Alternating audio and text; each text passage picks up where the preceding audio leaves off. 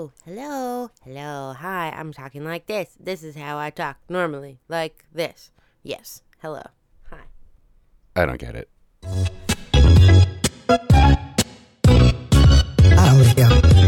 You know, we both are wrong. You know, I love you. You love me too. That is what we're on. Hello, everyone. Welcome to I Don't Get It, a podcast about performance in Edmonton. I'm Fonda. And I'm Andrew.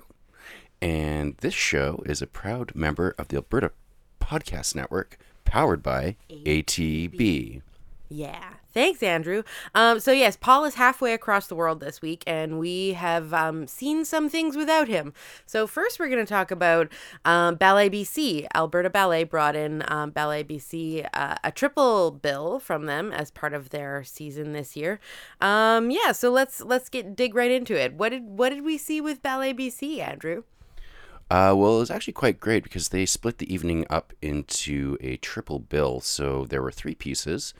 And the first one we saw was Enemy in the Figure, which was choreographed by William Forsyth and was actually a lot of fun. I thought it was a really great way for them to kick off the programming for the evening. So do you want to maybe set us up with what we were met with on stage for this first piece? Sure. They have a bit of a diagonal wall going, I guess, across about 2/3 of the stage, and because this wall is there, it kind of allows them an interesting method where they can actually do entrances and exits within the stage itself. So there's a lot of play and interplay of people kind of like appearing on one side or the other of this wall, and then the other bit of stage like technical stage setting stuff they had was this rope. There was this really great play with a rope that and it looked like they were kind of shaking it across the stage to look like electricity almost, or to look like maybe the the line in a heart monitor or something like that. It had sort of a bit of a life of its own in that way, and was a dynamic moving piece of the set. Yeah, and the wall that ran diagonally down the center of the stage was also curved, so they were able to do a lot of cool stuff with the lights on it.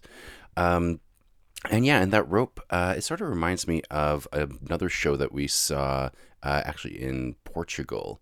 What was the name of? It's called In the Mind of Igor. Yeah.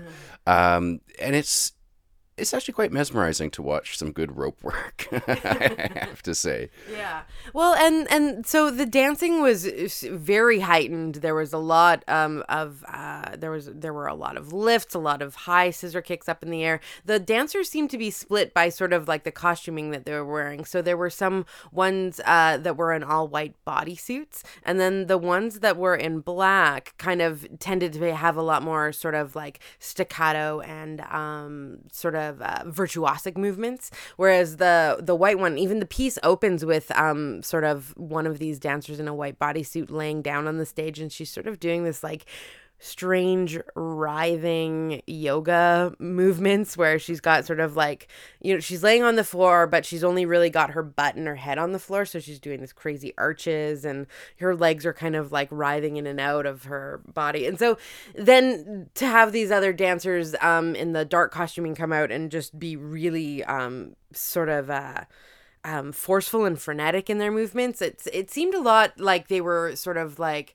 referring to the quality of maybe electricity, or just this sort of kind of like zazzily sort of qualities of movement. What did you think of the movement that you saw in the piece? Were there any sorts of things that stood out to you?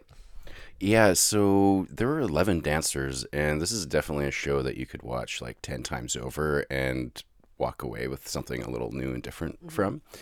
I really liked the sort of full body extensions. Like there's lots of big reaches and big movement. And ballet dancers, they're just such beautiful form. It's always a treat to see that. And it's always a treat to see, I think, as we were talking at the show, is to see these ballet dancers performing more contemporary style movements. So not always necessarily the most graceful, flattering images that they're creating with their bodies, but those professional athletes, just going given 110%, as they say, into these more untraditional movements that you wouldn't really get to see them making very often. It was quite fulfilling. Mm-hmm. There was one part I know you mentioned that looked a little bit like a metronome. There were 3 dancers in the background sort of doing this rocking bit with their legs back and forth. Again, very straight legs, but because of the way that they're rocking, they look like they're a set of metronomes going on, while this other dancer is doing something quite dynamic downstage in front of them. One of the other things that I really did notice again about the costuming is that there were certain dancers at certain points that this type of costuming increased throughout the piece. It was about 25 minutes long, I think. And it was like this black fringe. So when the dancers would move a lot, they would have this sort of like, this fringe would sort of frizzle out from their bodies. And again, sort of lending to that feeling of like, sort of like static electricity, like a little bit of shocking. And there was one dancer, a male dancer, was in like, by the end of the show, by the end of this piece, he was in like a full jacket and pants made of this black fringe material, which was just looked like a heck of a lot of fun to be in. Kind of reminded me of flamenco regalia or like a matador sort of style. Well, that was the first piece. The second piece, I don't know if you want to move on to... Yeah, absolutely. So the second piece we've actually seen before. What was it, about 3 years ago now? I think it was during season 2 of this podcast. So yeah, it was it's Solo Echo, Crystal Pite's Solo Echo. Actually, we saw it as part of another triple bill that Ballet BC was doing for their anniversary at the Banff Centre. And how did you feel about seeing this piece the second time around? Well, it has been like a number of years since seeing it the first time around. But I instantly, as soon as the curtain came up and you see this sort of band of light running horizontally across the stage, sort of capturing this falling snow, that brought me right back to the first time. You're like, oh yeah, this is just such a beautiful image that we get to open up on. It's almost like watching snow in the headlights while driving, down the dark highway. And then also what I really enjoyed about the movement in this piece, because it was also a larger ensemble. I think there was about 8 or so dancers. There's almost this Edward Muybridge quality, and Edward Muybridge is sort of one of the founding fathers of photography and film, where he would take these rapid still images of moving animals, and you can see each stage of the gait of a horse running or whatnot. So there's some of this type of quality to the movement in this piece, where these dancers would burst from the side of the stage into this beam of light and then all freeze. And you get sort of the sense that maybe they're the same person at different moments in time, in this beautiful winter night with snow falling in the background. Yeah. Though the sort of the technique that they're using snow as a projection, but also actual snow on the stage, or like plastic cotton flakes or whatever they're using. So and the snow increases at certain parts of the show, and sort of like it sort of just allows this amazing dramatic music that they're using. So the music is all Brahms. It's very classical, but also just like very heavy and dramatic. And the piece is inspired by a poem by Mark Strand called Lines for Winter. And so, when you think thematically about winter and what the piece is trying to sort of talk to you about is this, just, I feel that it was a little bit of that kind of like aging process. Winter is sort of like the time of quietness and of endings. And it's, Again, you can listen to our episode from way back when. We'll post a link to it about. And I feel I got a very different sense from it. I thought that it was so sad at the end last time, and I don't know. This time I felt like it was actually just more of a comment on beauty and the natural progress of the body. So the piece is also a little bit divided into two parts. There's one that you can definitely tell there's more divergence and disconnection between the dancers. And then in the second half of it, they all start dancing a lot more connectedly as a group. And they kind of, flock a lot closer together, and just makes for some very beautiful lines and really just stunning imagery. And it's no... it's no wonder, of course, that Ballet BC keeps this in their repertoire, because it's a very visually pleasing piece to watch. Yeah. And so let's go to like the clincher, the last one. Petite Cérémonie was a world premiere done in February 2011 by Ballet BC. So Ballet BC is a creation-based company. They bring in these choreographers to create works for them. And this one was just a fun and just very meta romp through what it's like to be a dancer sort of living in a box. It felt like a party, and this piece is choreographed by the dancers of Ballet BC and Mehdi Valersky. So Andrew, what did set us up here? What's happening in this piece? So we came back from second intermission. They had somehow managed to sweep the snowbank off the stage from Solo Echo, and the house lights are up and the curtain is up, and there is a sort of like a white floor with these white boxes sort of set up, almost looked like the beginning of like a checkers game or a chess game. But the house lights were on, and you could see the the guts of the stage. So the concrete wall, you could see like the broom leaning up against the emergency exit door at the back of the stage. So very stripped down background. And then a single dancer comes out and starts with these little... I want to call it like TikTok movements with his feet. They're just sort of like touching their toes to the top of their foot, one after the other, like so on each side. And so it's just this very kind of, and it, because of the way that they're touching their feet, it makes a sound. It has a sound to it. It starts in silence, we should note too. And then of course the music that they use in this piece just really escalates. It's the sound of the dancers and their own bodies that make a lot of it in the first part. And I'll note that also the dancers are all wearing formal attire. The men are in tuxes but bare feet, and the women are all in LBDs, little black dresses but bare feet. And so then kind of the dancers even come in through the audience. So they're walking through the vams and the aisles, and they all kind of like end up on stage doing this little line of this like kind of like foot padding thing. And then they break out and they start, there's a lot of meta stuff. There's the guy with the boom mic comes out, he's juggling and he's talking about the relationship between the dancers and what they're trying to do, and it's quite funny.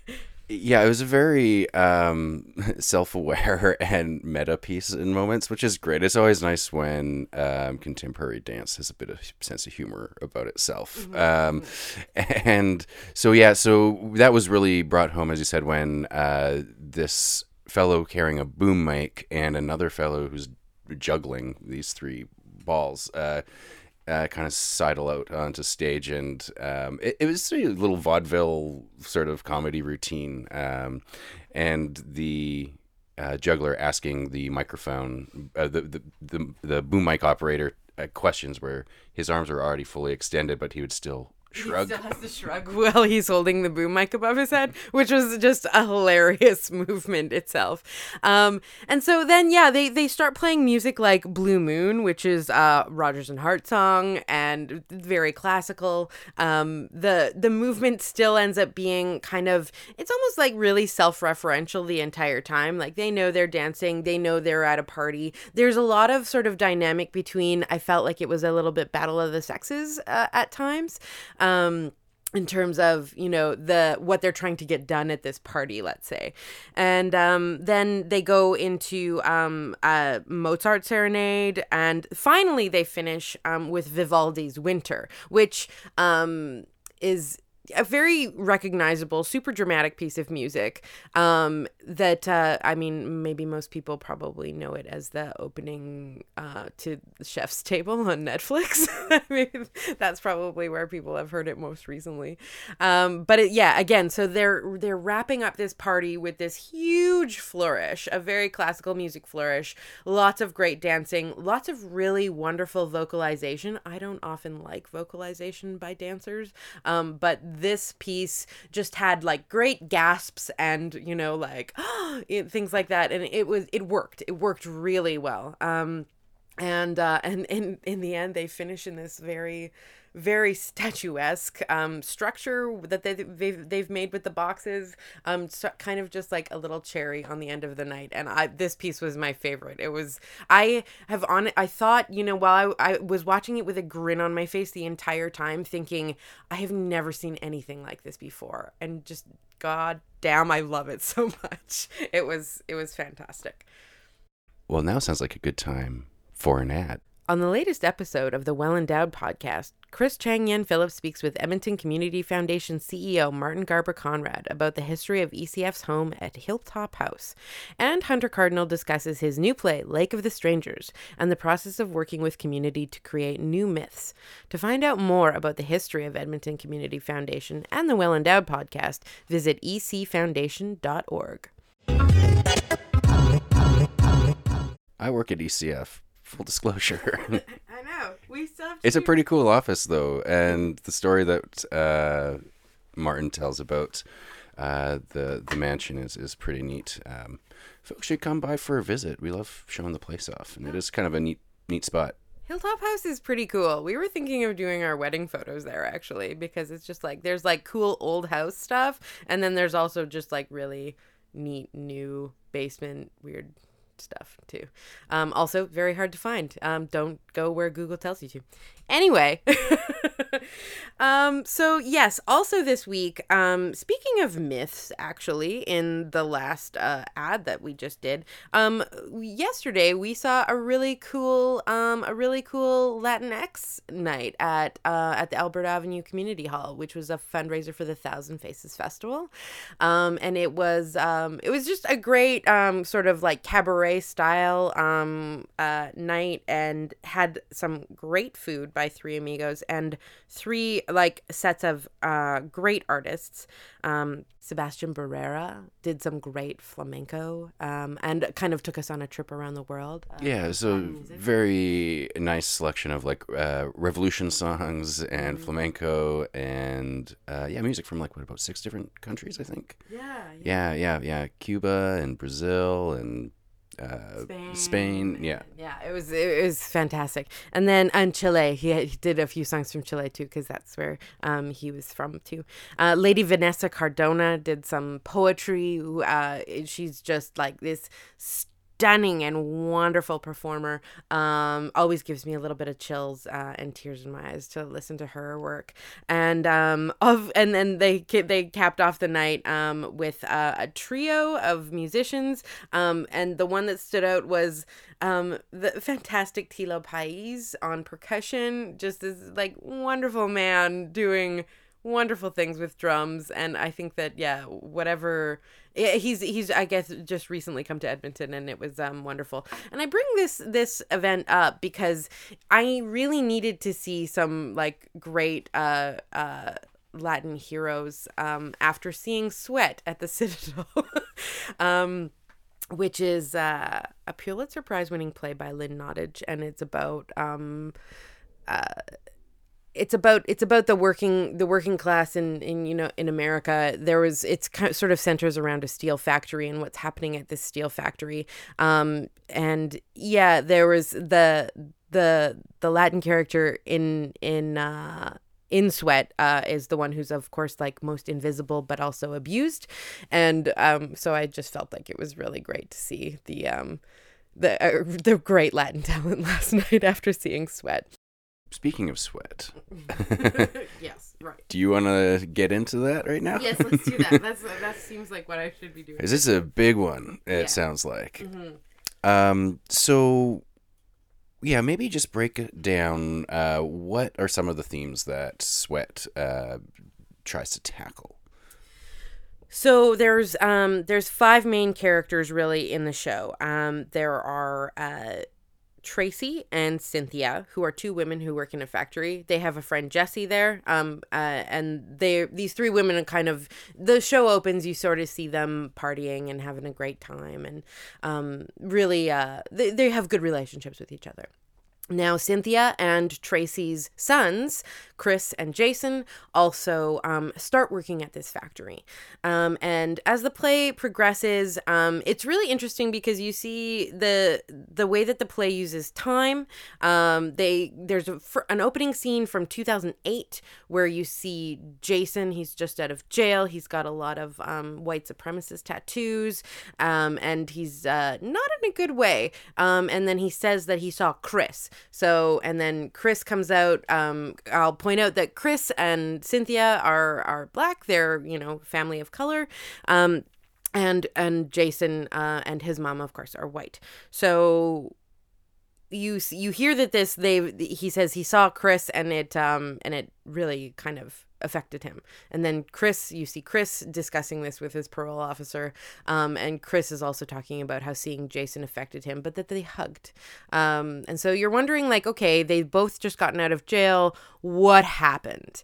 And so then it flashes back to the year 2000, and the flashbacks, like all of the scenes, are set up by an overhead voice saying some news story that happens in the year 2000. A lot of the 2000 news stories have to do with George Bush, W. Bush, and his impending election, because we all know what happened in 2000 in November.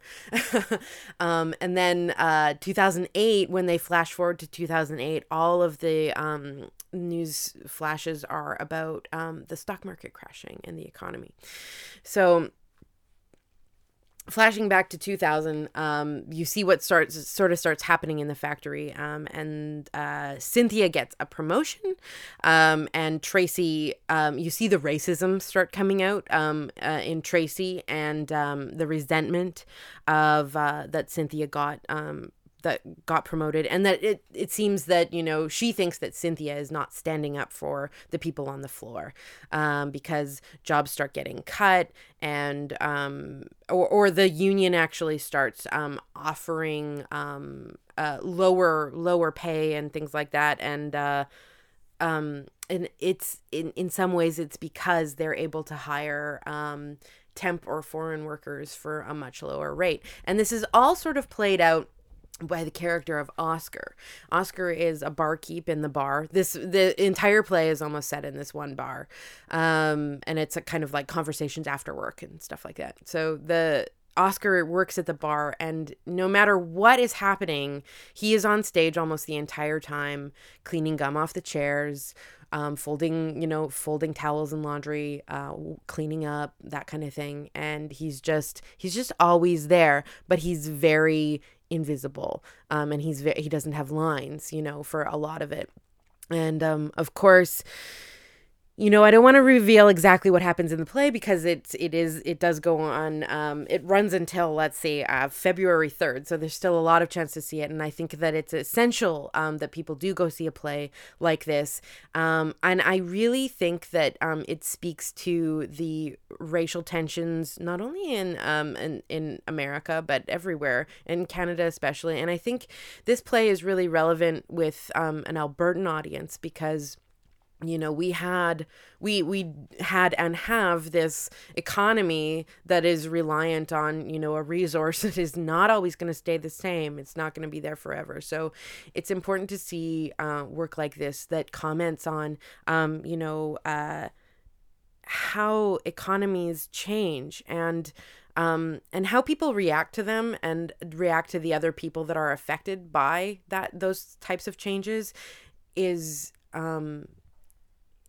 it is really, it can be very heightened, and there's a lot of anger, and a lot of people who rely on things for generations that aren't necessarily always protected, even if you are part of a union, even if you know and I think that this is really summed up quite fantastically by the bartender. The character name is Stan, played wonderfully by Ashley Wright in this play, and he says, "What the hell are you hanging on to?" You know, and it's just a really like, sort of like aha moment. It was a very powerfully affecting play. Really great dialogue. Dialogue that you don't even like notice. You know, that when it's so good that you're just like in the wall watching the play. And it was and I also want to point out the fantastic performances of Cynthia and Tracy, Marcy T. House and Nicole St. Martin. Great to see just like very strong female characters, but also and essentially factory workers too. So you wouldn't always think that maybe they had to be female, but also mature women playing them, because it was just a fantastic cast all around. There's a scene, a very sort of kind of like what's the word when something sort of like predicts something else? Foreshadowing, yeah, sort of. There's an interesting scene where Tracy is outside the employee entrance having a cigarette, and Oscar comes out and he asks to bum a smoke, and she's just like, "Screw you, no." There's a lot of swearing in this play, I'll say, so I won't swear now because I'm bad for that. But so she tells him to screw off essentially, and then he's like, "Well, this is my area. You're outside the employee door, you know."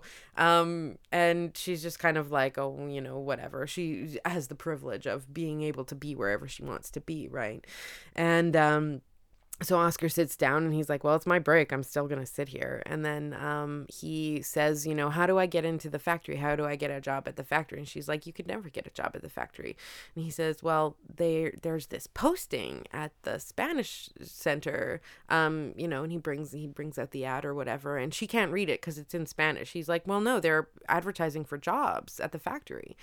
And so this is the part of where Tracy starts getting in and kind of clues into what's happening. And the thing is that her anger and her son's anger end up being at Oscar and at Cynthia, but not at the people, the big people at the factory who are actually making all the money and, you know, screwing everyone else. So, you know, you see this anger of sort of like white society that is misdirected. And it's just it's a very foreshadowing and telling scene about how it all starts crumbling, and the resentment that people are feeling is just not going in the right direction. And you know, yeah, I think maybe I'll leave it at that. It's a fantastic play for a very straight, just dialogue based play at the Citadel. I like this one so much better than The Humans, which was their one last year. You know, you got to pick the Pulitzer Prize winning plays. But I felt that this one actually spoke a lot more to an Alberta audience in terms of the way that our economy works and a lot of what our sort of blue collar workers look like.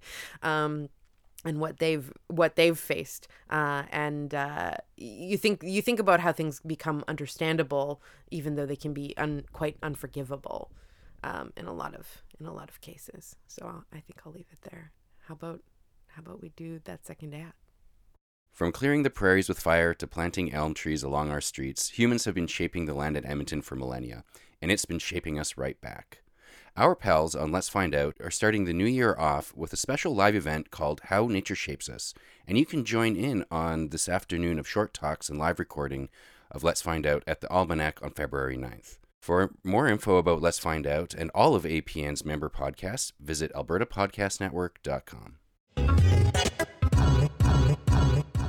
Great. Okay, what's happening? Listings. All right. Well, as we just finished chatting about, Sweat by Lynn Nottage is playing at the Citadel until February 3rd. And The Cardiac Shadow is a Northern Light and Good Women Dance co-production running at the ATB Arts Barns until February 2nd. And Lake of the Strangers, produced by Naheowin, starring Hunter Cardinal, is at the Backstage Theater until February 2nd. Miss Teen, a world premiere play by Michelle Rimmel, and is being produced by Shadow Theater at the Varscona until February 10th. And on January 29th, you can catch Bob the Drag Queen at the Winspear Center. Purses first, everyone. Purses first. I love Bob the Drag Queen. Hansel and Gretel is coming up with Edmonton Opera. That's on February 2nd, 5th, and 8th. And Lend Me a Tenor runs with Mayfield Dinner Theater. That's starting up on February 5th. So we've got a little ways to go for that then. But there's lots of things happening right now, right under your nose. So go see some stuff, everyone. Bye. I Don't Get It is a member of the Alberta Podcast Network, powered by ATB. You can subscribe to us on Apple Podcasts or check us out on albertapodcastnetwork.com or the CKUA radio app. I Don't Get It is recorded on Treaty 6 territory in Edmonton, Alberta, in the Edmonton Community Foundation's podcast studio. Our theme music is Mountain Time by Ghibli, and you can find more of Ghibli's music by going to ghibli.bandcamp.com. I Don't Get It is produced by Andrew Paul, Fonda Mithrush, and Paul Blenov. Sitting here thinking about our love.